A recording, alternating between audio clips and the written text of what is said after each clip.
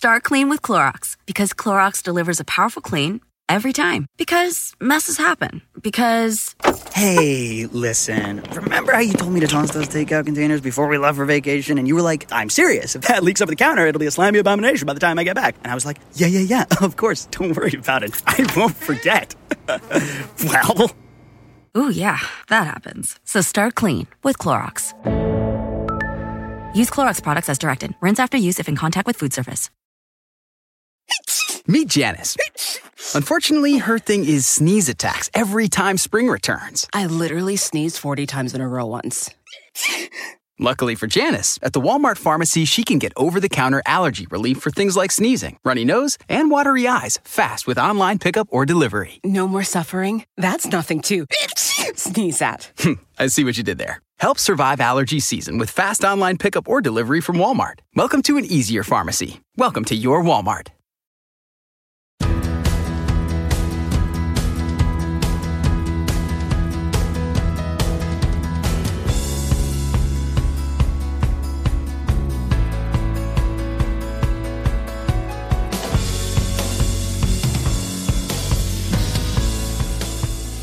Hey, it's Rachel Cook, your modern mentor. We'll be back next week with another regular episode, but today I have something special for you. Have you ever obsessed over the meaning of a punctuation mark at the end of a text message? Or accidentally talked over a colleague during a video meeting and fumbled to figure out who should start first? Or maybe you just can't adjust to that one colleague's frustrating email style. These awkward, sometimes anxiety-provoking moments are par for the course with virtual communication. Humans rely on body language to understand each other, but when most of our communication happens from behind a screen, our usual signals can get easily lost or misinterpreted. In the new audiobook, Digital Body Language, author Erica Dhawan charts a path forward, investigating a wide array of exchanges, from large conferences and video meetings to daily emails and texts. She offers insights and solutions to build trust and clarity in our digital world. Keep listening for an exclusive excerpt from the audiobook. And if you like what you hear, you can pick up a copy of Digital Body Language using the link in the show notes or wherever books or audiobooks are sold. Chapter 1. What is digital body language? They had been going out for 3 years when the fight, conducted exclusively via text message, occurred. The fight lasted for hours, back and forth, until at one point, frustrated and weary, Laura tapped out. So, are we through? ? I guess so, Dave replied. Laura was devastated. She called in sick to work the next day and spent the next 24 hours mourning the loss of her relationship by meeting with friends, looking through old photos, and crying. The next night, Dave appeared on her doorstep. Laura, puffy-eyed, answered the door. Did you forget about the dinner we planned a few days ago? He said. You said we were through, Laura said. I meant we were through arguing, Dave said. Not as in you and me. Oh. Most of us have had exchanges like this in our personal lives, though maybe not quite so dramatic. Communications so confusing and crowded with intimations that we spend an entire day trying to make sense of them. Now take these same dynamics and transfer them to the average workplace. Jack, a mid-level manager, gets an email from his boss. The last sentence, "That'll be fine, period," leaves him anxious. The period that punctuates it seems to dominate the screen. A black bead, a microbomb, lethal, suggestive. And Jack would swear disapproving. Did I screw up? Or is he merely overthinking it? If he's not, how can he work for a boss who's so oblivious about the implications of a period? Here's another. A positive, enthusiastic female boss headquartered in New York is assigned to lead a remote team based in Dallas. One of its members, a young guy named Sam, flies to New York a few months later for his first face-to-face meeting with his new boss. After a good preliminary discussion, the boss asks, "So what were your first impressions of me?" Sam hesitates, then admits they weren't all that good. Almost all of his boss's communications were no frills and to the point, leading Sam to believe she was unfriendly, withholding, and probably cold. In person, though, she's the opposite. What made him feel that way, she asks. Sam had to confess it was because she didn't use abbreviations or exclamation marks. When punctuation and acronyms set us off into bouts of uncertainty, self-doubt, anxiety, anger, self-hatred, and mistrust, we can be sure we're living in unmapped times. I grew up reading and rereading the books of Deborah Tannen. In 1990, Tannen, a professor of linguistics at Georgetown University, published her book, You Just Don't Understand, Women and Men in Conversation. I wasn't the only one. Everyone seemed to be reading Tannen's book. An analysis of how we talk to one another using indirection, interruption, pauses, humor, and pacing. You Just Don't Understand dominated national conversations, spent 4 years on the New York Times bestseller list, and was translated into 30 languages. None of us needs a linguistics degree to know that the ways we communicate meaning today are more confusing than ever. Why? Well, Tannen studied body language almost exclusively in face-to-face interactions. Her work was informed by linguistics, gender, and evolutionary biology, but also by what you and I convey when we cross our arms, look away, or blink. None of us, including Tannen, could have predicted that the majority of our connections would be virtual today. Contemporary communication relies more than ever on how we say something rather than on what we say. That is, our digital body language. When the internet came along, everyone was given a dice and a microphone, but no one was told how to use them. We all just picked up things as we went along, and the mistakes we've made along the way have had real consequences in business. You see, these days, we don't talk the talk or even walk the talk. We write the talk. Texts, emails, instant messages, and video calls are ultimately visual forms of communication. What's more, each of us has different expectations and instincts about whether it's appropriate to send a text or an email, when to look in the camera during a video call, how long to wait before we write someone back, and how to write a digital thank you or apology without seeming sloppy or insincere. Our word choices, response times, video meeting styles, email sign-offs, and even our email signatures create impressions that can either enhance or wreck our closest relationships in the workplace, not to mention our personal lives. Today, roughly 70% of all communication among teams is virtual. We send around 306 billion emails every day, with the average person sending 30 emails daily and fielding 96. According to the Journal of Personality and Social Psychology, 50% of the time, the tone of our emails is misinterpreted. 50%. Imagine saying I love you to your partner, but half the time their response is, yeah, right. Have I felt the exact same feeling with my husband Rahul after a text exchange? Not gonna lie, I'm guilty too. More data. The New York Times reported that 43% of working Americans spend at least some time working remotely, a percentage that skyrocketed during the COVID-19 pandemic. Another study reported that 25% of respondents said they socialize more frequently online than in person. A 2015 Pew survey found that 90% of cell phone owners frequently carry their phones with them, with 76% admitting they turn off their phones rarely or never. The average person spends nearly 116 minutes every day. That's about 2 hours on social media, which over an average lifetime would add up to 5 years and 4 months. Psychologist and science journalist Daniel Goleman was the first to popularize the concept of emotional intelligence, or EI, in 1990. Emotional intelligence refers to our ability to read other people's signals and respond to them appropriately, while understanding and appreciating the world from others' perspectives. Today, emotional intelligence and empathy have become buzzwords. They are discussed at roundtables, they are part of every mainstream education curriculum. They show up in value statements across every industry, from professional services to healthcare to technology, and they are trademark words in political campaigns and media conversations. Leaders have sold us on the idea that seeing situations clearly from others' perspectives can transform leadership styles, work cultures, and business strategies. Empathy, it seems, advances morale, triggers innovation, drives engagement and retention, and raises profits. Surely, everyone can agree we need more empathy in the world. Why then are we all facing a crisis of misunderstanding at work? Well, a big problem is that reading emotion within the digital nature of the modern workplace is difficult. When the concept of emotional intelligence was popularized, the digital era was in its infancy. Email was barely an unwrapped toy. The very first smartphones were thick slabs and rarely appeared at meetings. Texting was what European teenagers did, and video calls were a foreign species. Today, many organizations and communities exist exclusively behind a screen.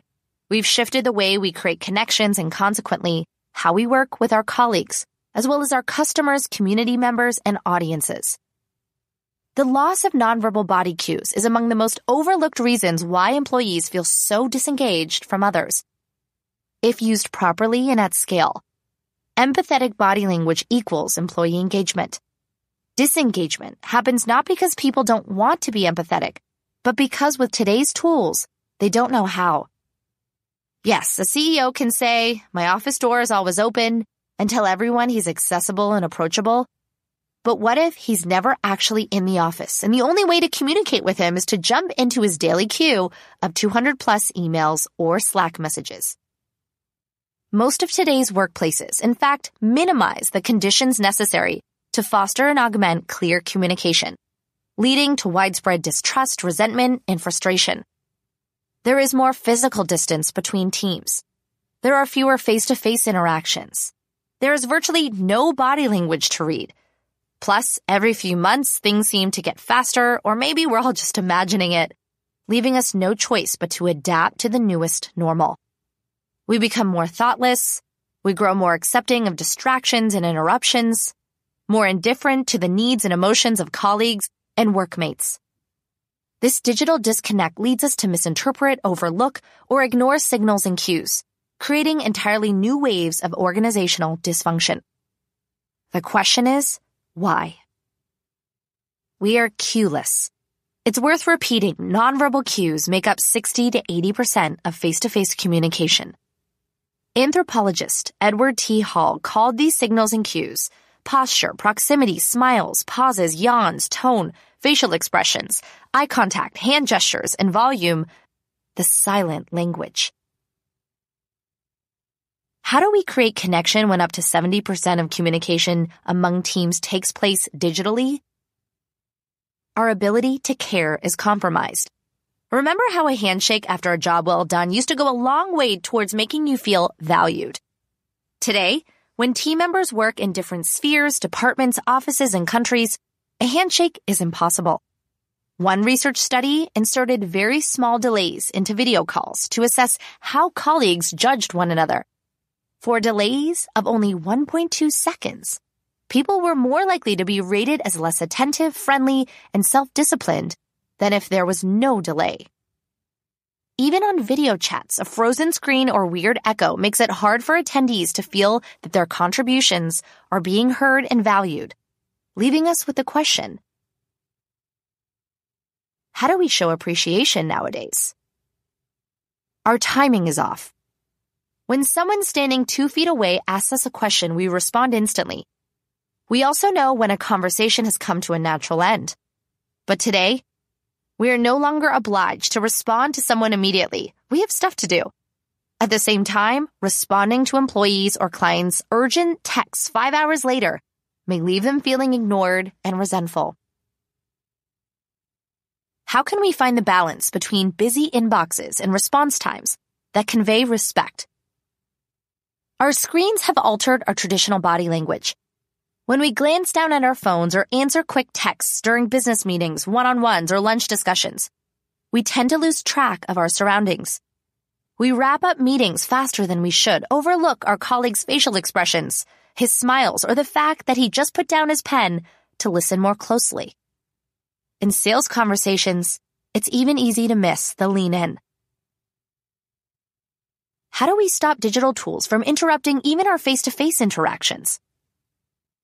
Lastly, as we all know, technology creates masks.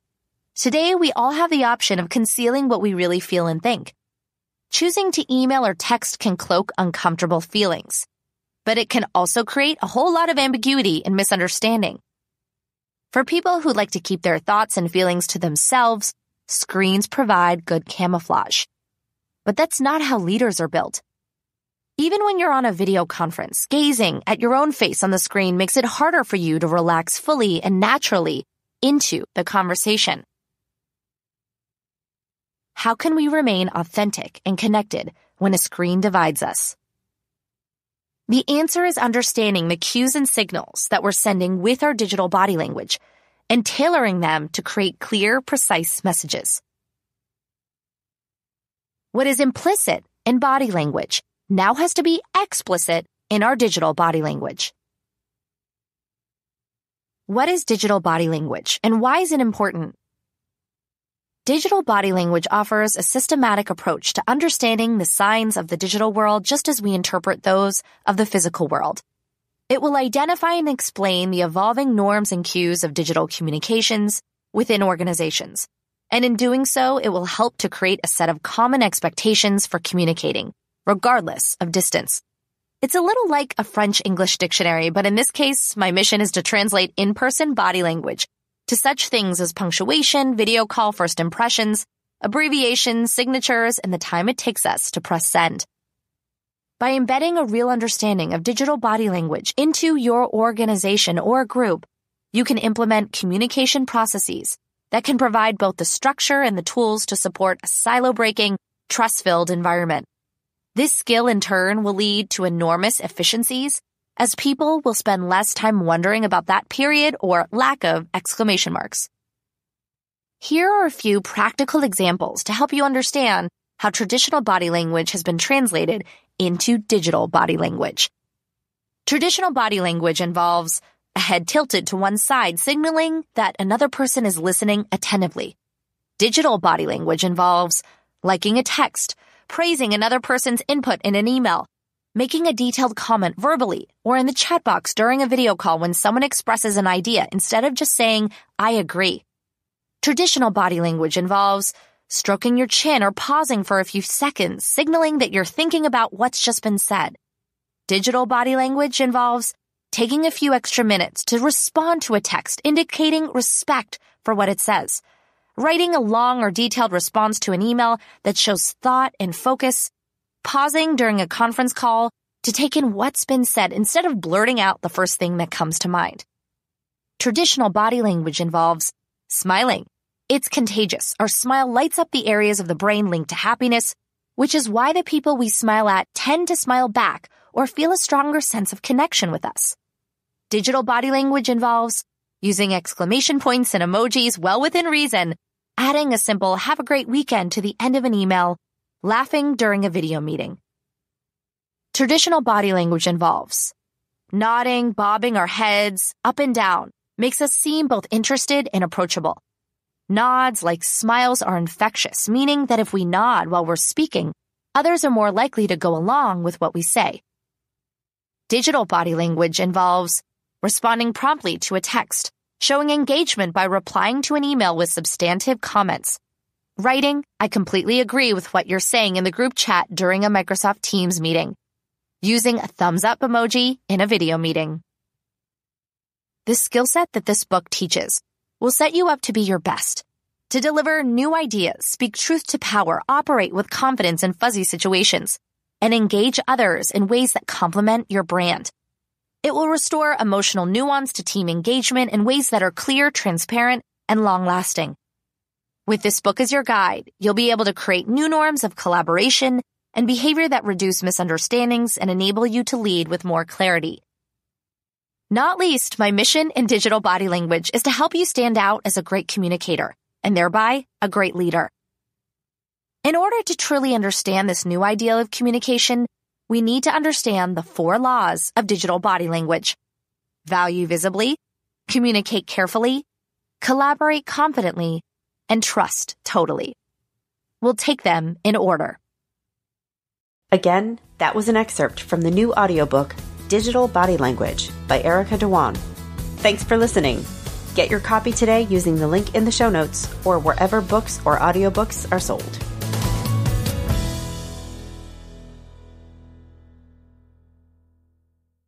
If a friend asks how you're doing, and you say, I'm okay. When the truth is, I don't want my problems to burden anyone. or you say, hang it in there. because, If I ask for help, they'll just think I'm weak. then this is your sign to call, text, or chat 988 for free, confidential support. Anytime. You don't have to hide how you feel. The living room is where you make life's most beautiful memories. But your sofa shouldn't be the one remembering them. The new life-resistant, high-performance furniture collection from Ashley is designed to withstand all the spills, slip-ups, and muddy paws that come with the best parts of life. Ashley high-performance sofas and recliners are soft, on-trend, and easy to clean. Shop the high-performance furniture in-store or online at ashley.com. Ashley, for the love of home.